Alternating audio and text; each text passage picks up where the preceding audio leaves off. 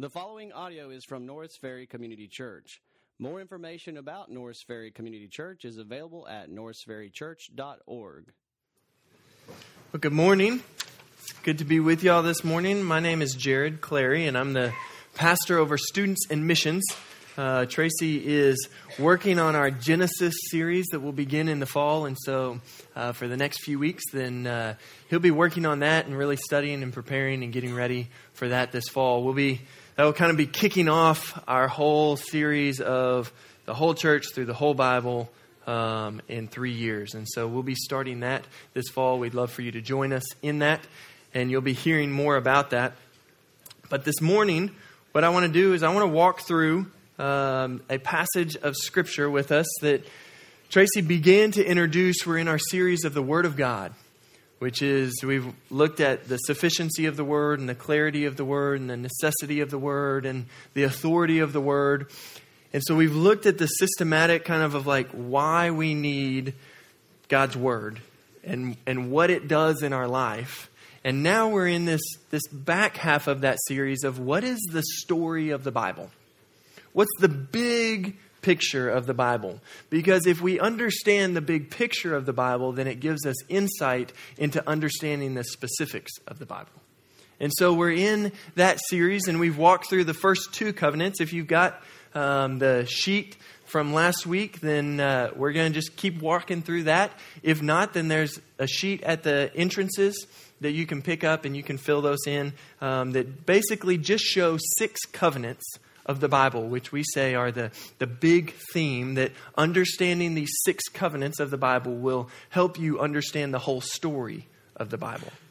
And so, let me start with the statement that Tracy said last week, that the Bible is the story of God redeeming and restoring His people and His planet.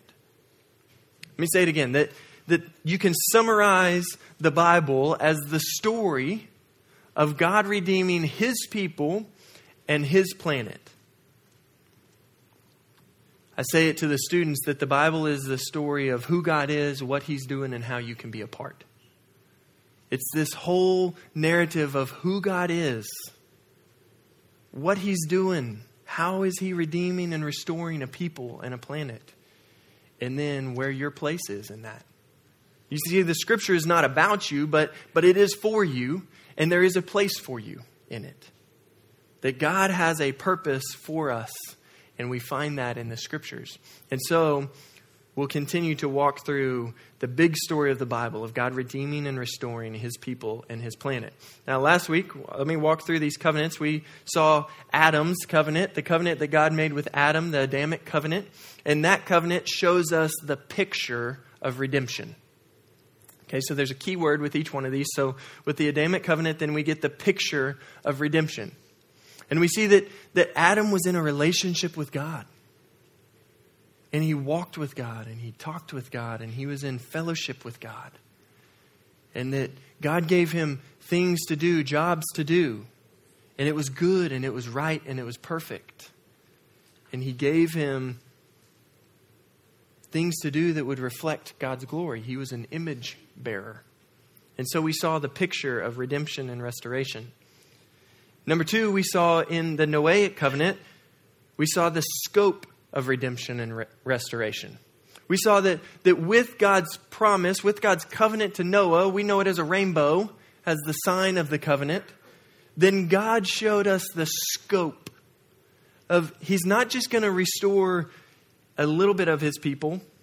He's not just going to restore only His people, but He's going to restore His people and His planet. That He's going to wipe away the old and make a new. That there's going to be a restoration of His people and His planet. The scope of redemption and restoration. Today what we're going to look at is we're going to look first at the Abrahamic covenant, which shows us the source of redemption and restoration. Then we're going to look at the Mosaic covenant, which shows us the problem of redemption and restoration. Then next week, what we'll look at is the Davidic covenant, God's covenant with David, and what we see is the hope of redemption and restoration. And then lastly, what we see the new covenant, which is Jesus. And it's the fulfillment of redemption and restoration. So let's pray and ask God that he would do a work in our heart as we open his word this morning. God, we come to you and you're good and you're right and you're perfect and your ways are good and right and perfect. Lord, even when we don't understand them, even when they may seem confusing to us, Lord, they're good because you're good. And Lord, you're faithful to your promises. You're faithful to us, Lord, because it's who you are. Lord, we just confess this morning that so often we don't view your word as we ought. Lord, that we don't see it as a treasure. We don't see it as sweet. So God, we just confess that so often we would rather be entertained by other things than to sit and to be with you and to know who you are. God, we're thankful for the fact that you, in your kindness, draw us to yourself. That you're patient with us. That you woo us back to yourself. That we would fall more in love with you. Lord, that you're so faithful even when we're faithless. And so, God, we ask this morning, would you create in us a passion? Would you create in us a desire, a heart that longs for the things of God? Would you give us eyes to see as we ought? Would you give us ears to hear what you would say to us? God, and would you move in our presence this morning? We ask it in Jesus' name. Amen. So last week, if you've got your Bible, then you can go ahead and turn to Genesis chapter 9. It's where we left off last week. We're in the first few pages of your Bible. And so Genesis chapter 9 is where we end the Noahic covenant. We end God's story with Noah in a sense. And so chapter 9, we see Noah's descendants. And then chapter 10, we see a little bit more of Noah's descendants. Chapter 11, we get introduced to the story that we know from VeggieTales or from felt boards called the Tower of Babel, right? And so we're introduced to this story, which is actually really important because it's from this little epicenter of Noah's family that we see God sends people to the very ends of the earth. That he confuses their language and they disperse across the earth. And so we see that God is in this process of redeeming and restoring a people, but the people are now dispersed. And so how is God going to redeem and restore a people back to himself? And in chapter 12, we get introduced to a guy named Abram. Now, many of us know this guy as Abraham because his name got changed, which is actually what happens to many people in the Old Testament. And so you kind of have to know both their names. So we get introduced to Abram. And here's where we're going to pick up in our covenant. And the question which I want to answer today is this. How does understanding the Abrahamic and Noahic covenant help me read and understand my Bible? That's my one goal for today, is to say, how does understanding this Old Testament story, this promise that God made with this man named Abraham or Abram, how does understanding that and understanding this promise that God made with this man named Moses, what does that have to do with me today? How does that help me in understanding God's word and what he has for me? And so that's our goal for this morning. School's about to start back. Y'all can go ahead and give me a grade at the end of this. Some of the students are like, no, it's coming too quick, right? It's coming. Yeah. And so we're going to walk through and look at that answer. And hopefully at the end, then you'll go, oh. Like any good movie, like any good story, you get introduced to these themes and you get introduced to these people, and as it builds, then when you get towards the end, you begin to look back at the beginning and you go, whoa, that's way cooler than I ever imagined. Or, oh, that's why. That's what he was doing. That's why that happened. And hopefully it'll click. And you'll begin to understand it, and you'll begin to see the wisdom of God, and you'll begin to see that, oh, I can understand this, and I can understand what God has for me. I can see his plan of redemption and where I fit in that. Scholars would say that you would be hard-pressed to find a more important passage and theme than the Abrahamic and Mosaic covenants. Because in them there is a foundation that spreads the whole of Scripture. That these are really the epicenter and the first places where we begin to realize and we begin to see the form of how God is going to accomplish his task. So Genesis chapter 12, read with me verses 1 through 3. It says, "Now the Lord said to Abram, 'Go from your country and your kindred and your father's house to the land that I will show you. And I will make of you a great nation, and I will bless you and make your name great, so that you will be a blessing. I will bless those who bless you, and to him who dishonors you I will curse. And in you all the families of the earth shall be blessed.'" Now, as we read the story, then this guy just shows up out of nowhere in a sense. And then we see that God has a huge purpose for this guy. And we actually find out that there's three things connected to God's calling of Abram. That he's going to say, "Abram, come with me. I have a plan and a purpose for your life." And it's to do three things. It's to give you a huge people. A great people. It's to give you a land that you don't possess. And it's to make you a blessing to the nations or to all the families of the earth. So there's a people, a land, and a blessing. That's what we see in the Abrahamic covenant. But this is just God's call of Abraham. And so as you flip from Genesis chapter 12, as you flip through, then it's filled in between. And there's some incredible things going on. But then once we get over to Genesis chapter 15, which again, I'd encourage you on your own time this week, read those chapters. You will not be bored. There's some pretty incredible things going on. You will probably come and ask me if you read it with your family and go, "Why did you have us read that as a family?" Because it's God's word.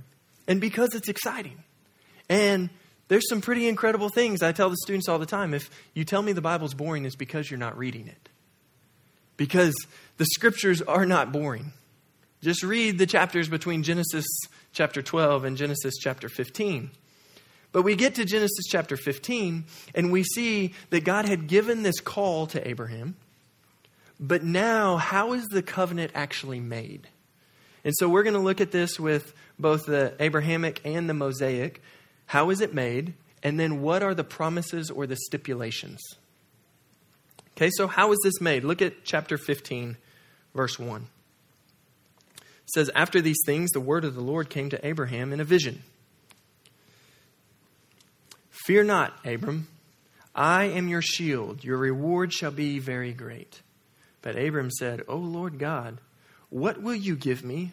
For I continue childless, and the heir of my house is Eliezer of Damascus.'"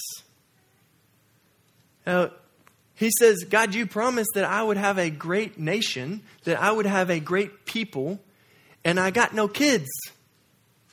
It's like, what do you want me to do? How's that going to work? And you find out in between that Sarah, his wife, is barren. And he's saying, "So, God, am I understanding your promise right? That are you going to make me a great nation through my cousin here? Like, is that how you're going to do it?"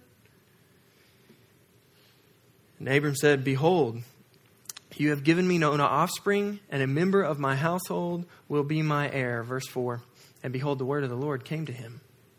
'This man shall not be your heir. Your very own son shall be your heir.' And he brought him outside and said, 'Look toward the heaven. Number the stars. If you are able to number them, then,' he said to him, 'so shall your offspring be.' Catch this. And he believed the Lord, and he counted it to him as righteousness." Don't miss this. Right here at the very beginning, then we see that Abram is saying, "God, you made a promise, but I don't see how you're going to keep it." And God says, look at the stars. That's how great of a people I'm going to make you into.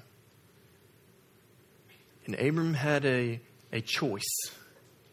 I'm either going to believe God or I'm not. I'm either going to take God at his word and his promise by faith, because I can't see it. My wife can't have kids and I've got no kids. I can't see it. It doesn't look real. Or God's promises can be more real than what he observes. That's called faith. Hebrews 11:1. Faith is the assurance of things not seen. Right? That he can't see it, but God said it. So he believed him. And it was by faith that it was credited to Abraham as righteousness. Now don't miss that fact, because that's going to come up way later in the New Testament. Because it was by faith that he gained righteousness. That it was credited to his account. And not because of what he did, but because of what he believed. It was credited to him as righteousness. Look at verse 7 though. He continues. Because that's just the people. And he said to him, I am the Lord who brought you out of Ur of the Chaldeans to give you this land to possess. But he said, O Lord God, how am I to know that I shall possess it? God, you brought me out of here, but how do I know it's going to be mine? How do I know you're going to give me this possession? And he said to him, bring me a heifer 3 years old, a female goat 3 years old, a ram 3 years old, a turtle dove, and a young pigeon. And he brought him all these, and he cut them in half, and he laid each half over against the other. But he did not cut the birds in half. And when the birds of prey came down on the carcasses, Abram drove them away. Verse 12, and as the sun was going down, a deep sleep fell on Abram. And behold, dreadful and great darkness fell upon him. Then the Lord said to Abram, know for certain that your offspring will be sojourners in the land that is not theirs, and will be servants there, and they will be afflicted for 400 years. But I will bring judgment on the nations that they serve, and afterward they shall come out with great possessions. As for yourself, you shall go to your fathers in peace. You shall be buried in a good old age, and they shall come back there in the 4th generation, for the iniquity of the Amorites is not yet complete. Now, for those of us who are good Bible readers who know these stories, then we go, wow, like God was foretelling the future. He was saying, this is what's about to happen. And we know that that's what happened. God was true to his promises. But here, how is the covenant made? Look with me, verse 17. When the sun had gone down and it was dark, behold, a smoking fire pot, and a flaming torch passed between these pieces. And on that day, the Lord made a covenant with Abram, saying, to your offspring, I give this land. Now, what's important to understand here is there's 2 types of covenants that we'll see in the scripture. And there's some covenants which are conditional. And then there's other covenants which aren't conditional. What we see here is that this covenant's not conditional. You see, what's going on is when they would make this sacrifice, then if you were making a covenant with someone that was binding, then what you would do is you would get these sacrifices, you would cut them in half, you would lay them side by side like this. And then the 2 people in covenant would walk through. That they were making a covenant that if they break the covenant, then they're cursed. Then they're to die. It's the covenant. And so those making the covenant would walk through. Now what we see in this passage is that Abraham and God come into this covenant. But where is Abraham? God causes sleep to fall on him. Who walked through? God did. In the flaming torch and in the pot of fire. God walked through the covenant. God was binding in the covenant. Not conditional on Abraham's actions, but based off of God's own character and nature, he said, I'm going to do this. It's not conditional on you. I'm going to make you a great nation. I'm going to give you a land. I'm going to make you a blessing to the people. And so we're left in this place as we finish this passage. We go, okay, so God's going to do this. How? How is God going to do this? What's the blessings of this covenant? What's the condition of this covenant? And we see that it's not conditional on anything that Abram does. He actually does a bunch of stuff that would work against it. He tries to take it into his own power and do it. That's the story that we see as we read the scriptures. And so understanding this big theme helps us to understand what's going on. And so we get from Genesis and we begin to see with Genesis, here's what happens, right? That we see from this point that we're following Abram's family tree. And where does that lead? Well, it leads to Isaac. And we see this incredible story about God's provision for Isaac. And we move from Isaac to Jacob. And Jacob is one of Isaac's sons. And it doesn't fit the tradition of the day that Jacob would be the chosen one. But then Jacob gets his name changed to Israel. Now, that's a name that we're familiar with. You don't have to read really more than about a paragraph in the Bible to hear the name Israel, right? This is where it comes from.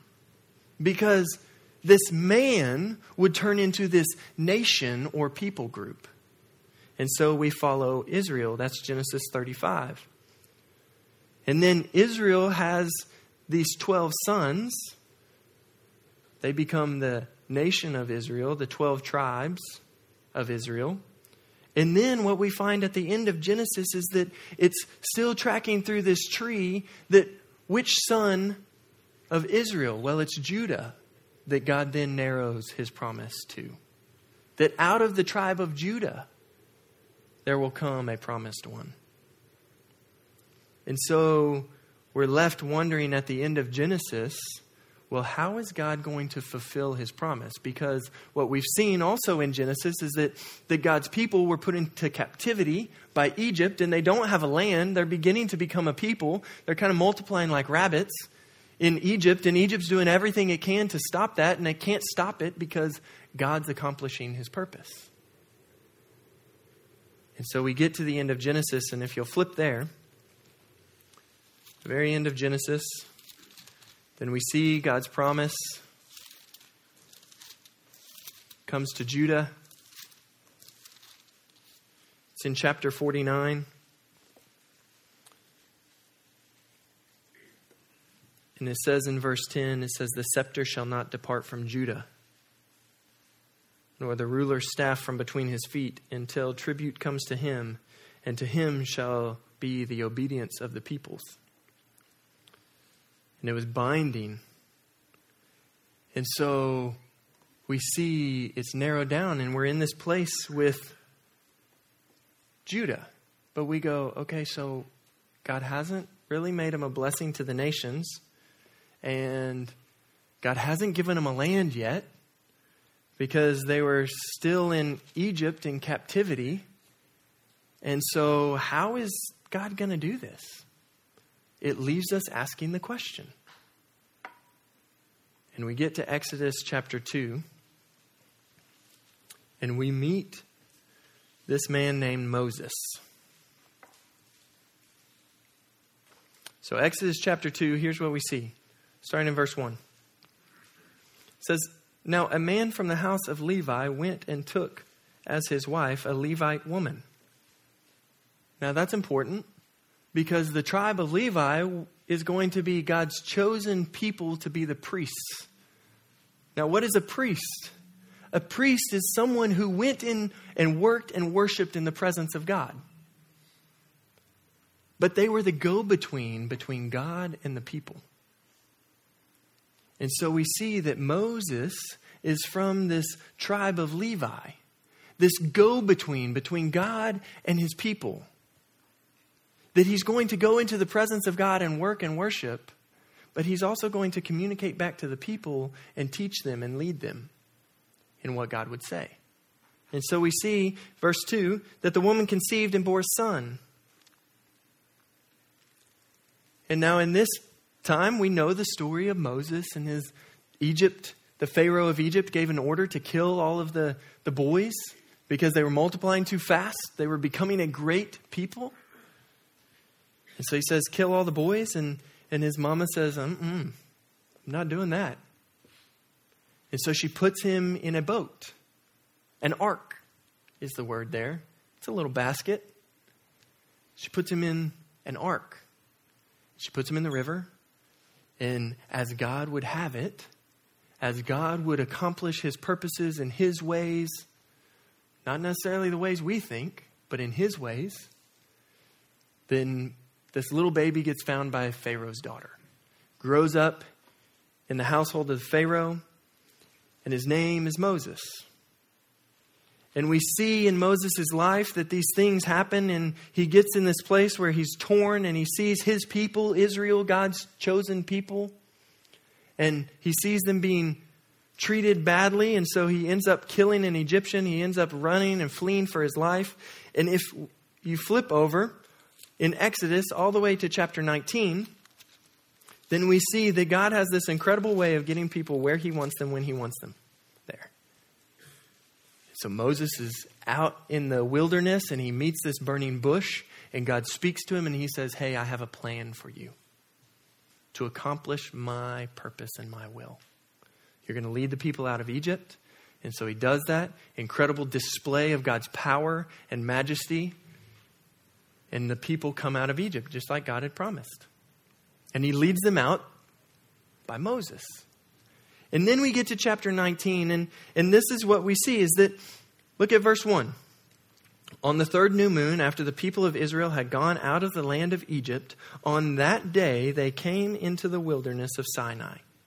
And they set out from Rephidim, and they came into the wilderness of Sinai, and they encamped in the wilderness. There Israel encamped before the mountain, while Moses went up to God. He's the mediator. And the Lord called to him out of the mountain, saying, thus you shall say to the house of Jacob, and tell the people of Israel, you yourselves have seen what I did to the Egyptians, and how I bore you on eagle's wings and brought you to myself. Now, therefore, catch this, if you will indeed obey my voice and keep my covenant, you shall be my treasured possession among all the peoples. For all the earth is mine, and you shall be to me a kingdom of priests and a holy nation. These are the words that you shall speak to the people of Israel. So God communicates with Moses and he says, hey, here's the plan. If you obey me, you experience my blessings. If you disobey me, you experience my curses. The covenant that God initiates right here is conditional. There's an if clause. If you do this, this will happen. If you do this, this will happen. It's conditional. It's dependent upon the people's reactions.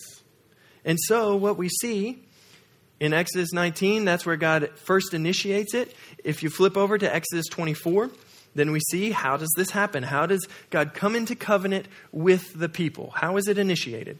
And we see in Exodus chapter 24, look at verse 1. Then he said to Moses, come up to the Lord, you and Aaron and Nadab and Abihu and 70 of the elders of Israel, and worship from afar. Moses alone shall come near to the Lord, but the others shall not come near, and the people shall not come up with him.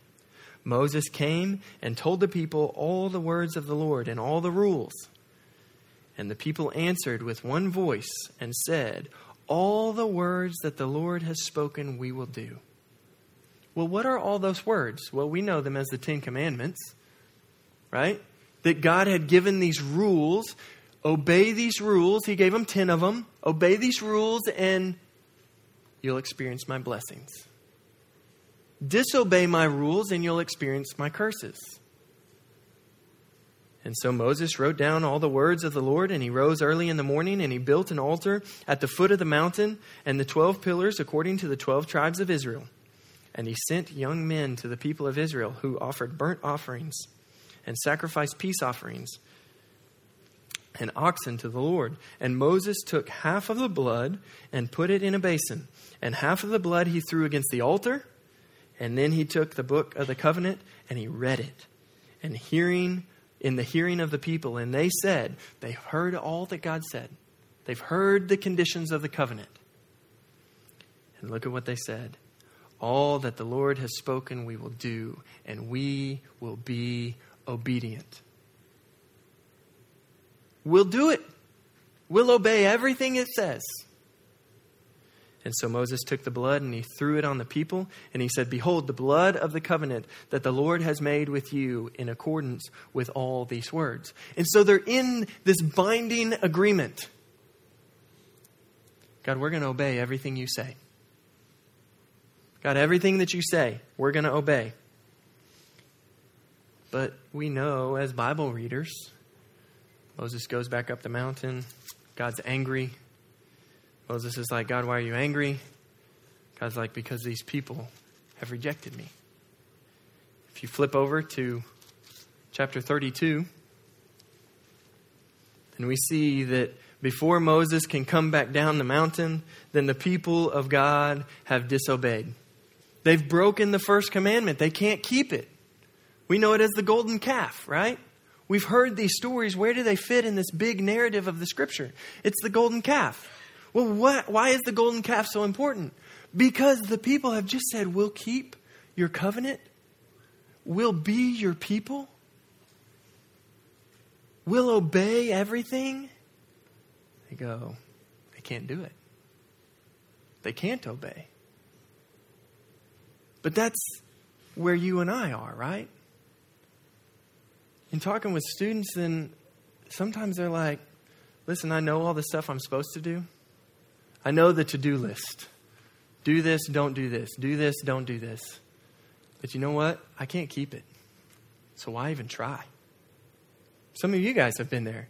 You're like, I know that I can't keep the things which I'm supposed to keep. You don't even try to be like the people of Israel and be like, we'll keep it, God. You just go, I already know I can't. I've already broken it. I'm going to go live it up. Just forget it all. If that's what it takes to be right with God, I can't do it. I'll throw in the towel now and just forget about it and quit feeling guilty. You see, we see in this covenant that the people can't keep it. But why can they not keep it? It's because their hearts are bad. Isaiah tells us that they've all gone astray, just like us. That we all like sheep have gone astray. We follow our own paths. We want to be our own boss. We don't desire the things of God. So we go after our own things. And they can't keep it. So what does God do? Does he smoke the earth and flood it again? Like with Noah? No, he made a covenant with Noah. I'm not going to do that again. So how is God going to redeem a people and a place when all the people are disobedient and they won't follow his commands? Spoiler alert, we saw it with Abraham, right? Abraham was already considered righteous before the law ever came. Before the rules of what he had to do and the checklist of how you do it to be right with God, Abraham was already considered righteous by faith. And so what does the law teach us? It shows us that we can't be good enough. So what did God do? Well, in chapter 34, then he is gracious and he renews the covenant with the people. And so he renews it in chapter 34 and he says, Moses, hey, I know you got mad and you smashed those other tablets, but go ahead and carve a couple more. I'll rewrite the law for you because my law is good. It's good for you. It curbs your disobedience. It restrains you. It teaches you this is the path. Don't go outside it. Can it make you right with God? No, because no one can keep it. But it's good for us because it restrains us. And so Exodus 34, we see that God renews the covenant. And then, where do we go from here? Well, I think it's helpful again just to look real quick at what are the promises and the conditions of the Mosaic covenant. Let me just run through these real quick before we move past, because if we don't understand this, we end up where a lot of us are and going, well, how do I understand like the Levitical law? How do I understand Leviticus? How do I understand like what is that for? What do I do with the Old Testament?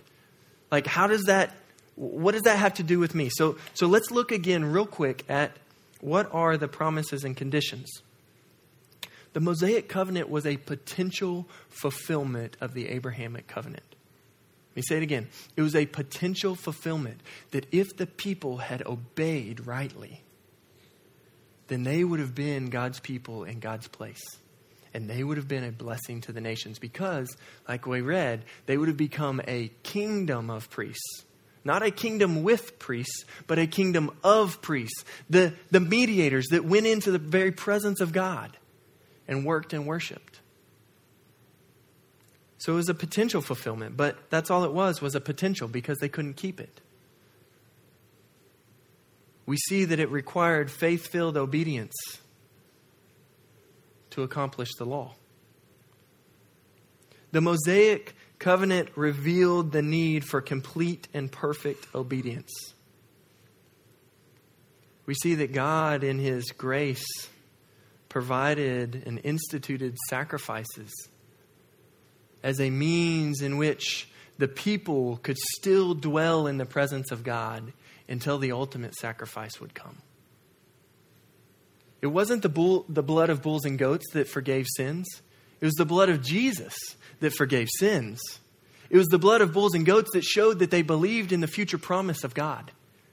And so as they worked and functioned and lived within God's given means, then they could walk with God. But the problem was that they had a heart problem. And so it leaves us in this place in the covenants of going, so how do you deal with a heart problem? Where do you go from here? Because we can't make our hearts new. And it casts us forward to the hope of David, the one who would come and rule and reign. But it casts us even further to the one who would come and who would remove the heart of stone and who would give us a heart of flesh. Who through the blood of the new covenant would cleanse our wicked, corrupt hearts. It pushes us forward.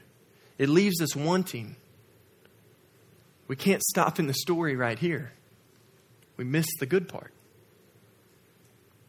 So how does the Abrahamic and Mosaic covenant point us to Jesus? We're going to answer the question by going to Galatians chapter 3. If you've got your Bible, flip to Galatians, New Testament. Galatians, Ephesians, Philippians. And Paul is talking to these people, the Galatians, and they're asking the questions that you and I ask. What do I do with this law? What do I do about this Mosaic law? What is this promise that God's given to these people named Israel? Like, how do I think about all this? How does that impact me? I'm not Jewish. I can't trace my lineage through the descendants of Abraham. What do I do with all this Old Testament stuff that tells me do this, don't do this, don't wear clothes that are mixed, don't boil a baby's goat in its mama's milk? Like, what? What do I do with all this?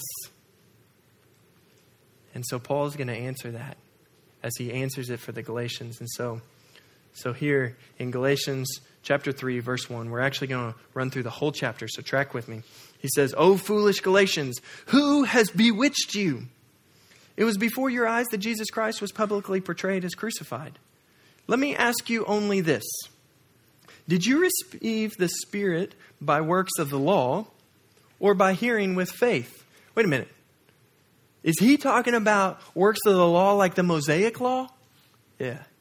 Is he talking about faith like the faith we saw of Abraham? Yeah. Which one of those is what accomplished the Spirit at work in you? Was it the law? Mm-mm. Was it faith? Oh, yeah. Let's keep going. So we see it's vitally important for us to know the Mosaic and the Abrahamic covenant.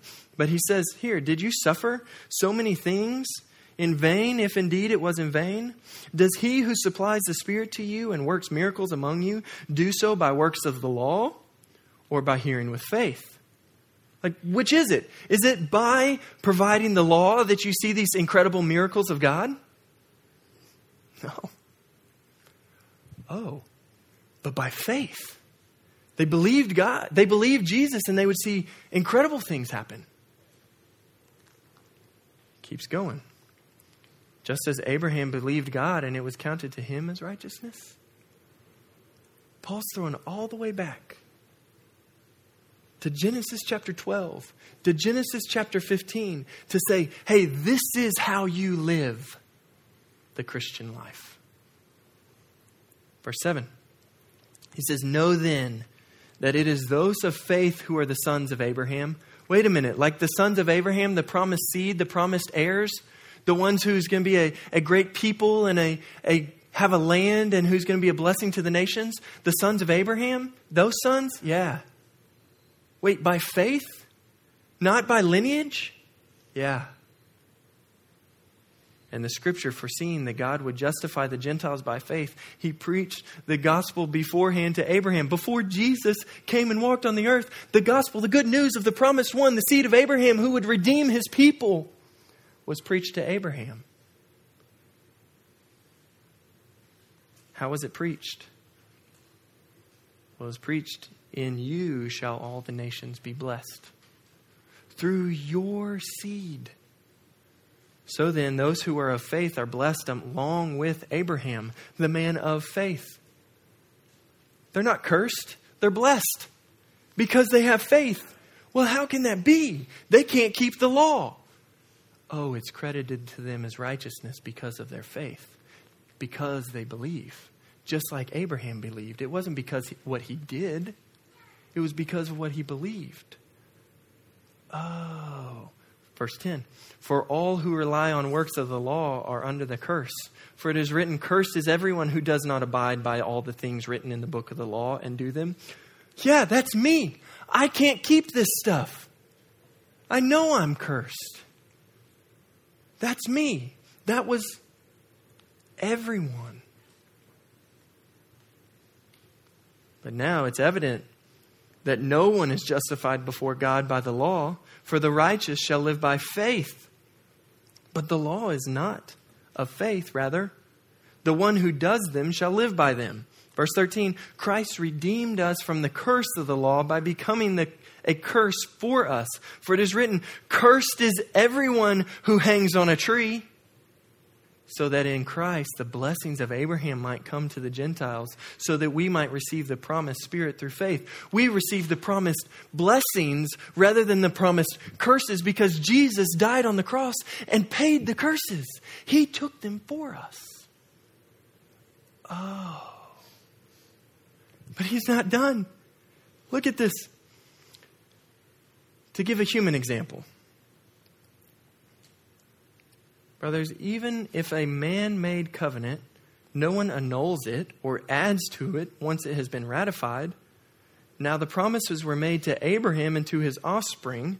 It does not say, and to offsprings, plural.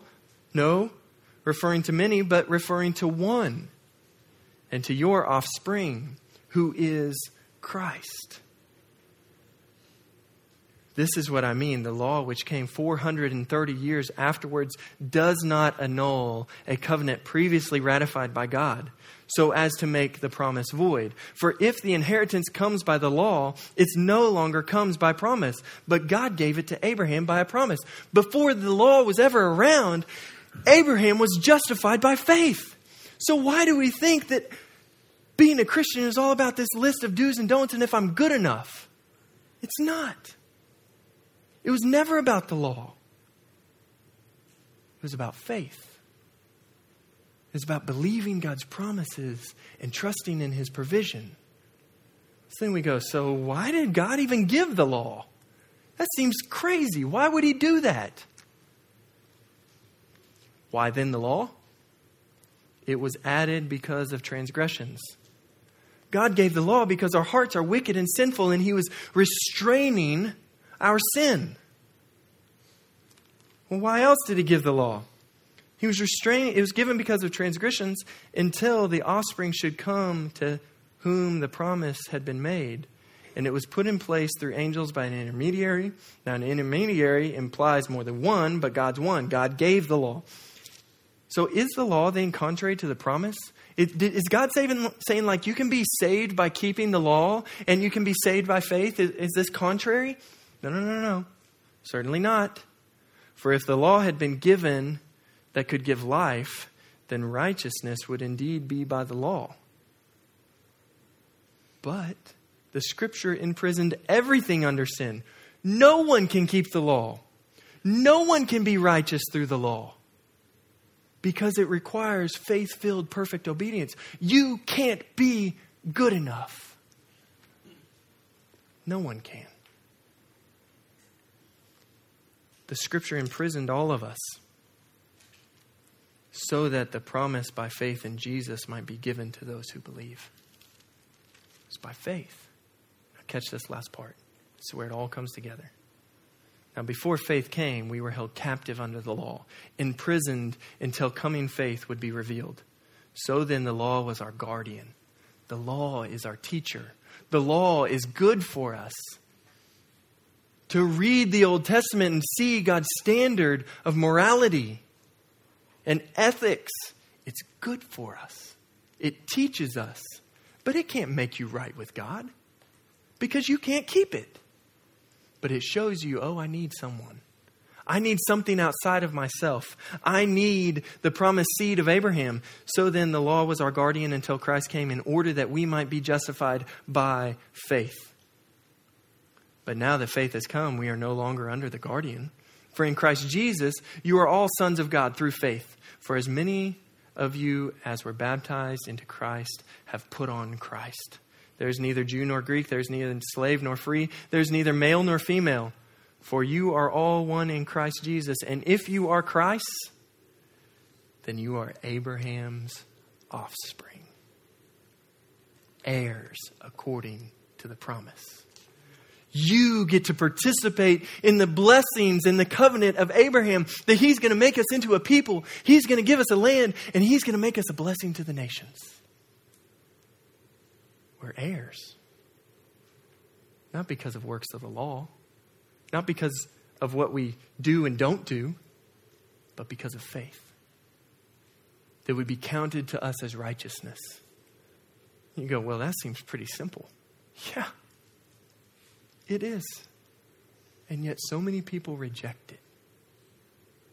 When it's so simple. Come by faith. They say, well, what do I have to do? Come by faith. Come by faith. So, to return to our question, how does understanding the Abrahamic and Mosaic covenant help me read my Bible? Understanding the Mosaic covenant gives us the right understanding of the law. The law is good, 1 Timothy 1:8, but it cannot justify, Galatians 2:16. We know from reading our Bible that Jesus Christ did not come to abolish the law, but to fulfill it. Matthew 5:17. He's the only one who could fulfill the law. Perfect, faith-filled obedience. So what's the role of the law? Well, Paul says it's our teacher. To understand our corruption. Just as Israel could not stand under the righteous requirements of the Mosaic law, neither can any man stand under the condemnation of God's universal requirements. Absolute faith-filled obedience in mind and action. No one can keep that standard. But in understanding the Abrahamic and Mosaic covenants, we're introduced to the source of redemption and restoration. Because the problem is the hardness of our hearts. So this all points us to faith in Jesus Christ, the promised seed, who would fulfill the righteous requirements, who would bear the curse of breaking those requirements. That if we would trust in Him and believe in Him and confess with our mouth and believe in our heart, that we would be saved. That we would become the children of Abraham. We would be a people in a place. That's how God accomplishes his purpose of redeeming a people and a place for his purposes. So the application is pretty simple. If you've never believed in the promised seed of Abraham, Jesus Christ, who perfectly fulfilled the law, then you're standing on your own merits to try and be good enough for God. And I think if you're honest, then that's not working out very well. But there's hope. It casts us forward to the hope of David. It casts us forward to the hope of the new covenant, who would remove a heart of stone and give you a heart of flesh, who would redeem you and restore you, to give you a place in the kingdom. So if that's you this morning, it's simple. You just cry out to God and say, God, I believe your promise. For the rest of us, are we going to be like the Galatians and think that by keeping the law, we can be right or good enough with God? No, what Jesus did on the cross made you right and good enough with God. Now live in that reality. Live in that identity of who you are, that you're an image bearer, that you're to be a blessing to the nations. You're to take that message. You're to live as that image bearer to help bring about the restoration of a people and a planet for God's glory. Let's pray. God, thanks so much for your word, which shows us who you are and what you're doing and how we can be a part. Shows us the story of how you're redeeming a people and a planet or a place for your glory. God, would you captivate us by your word, that we would treasure it, that it would become sweet to us. We ask in Jesus' name, amen. Thank you for listening to audio from Norris Ferry Community Church, located in Shreveport, Louisiana. Feel free to make copies of this message to give to others, but please do not charge for these copies or alter the content in any way without permission. For more information about Norris Ferry Community Church, please visit us online at norrisferrychurch.org.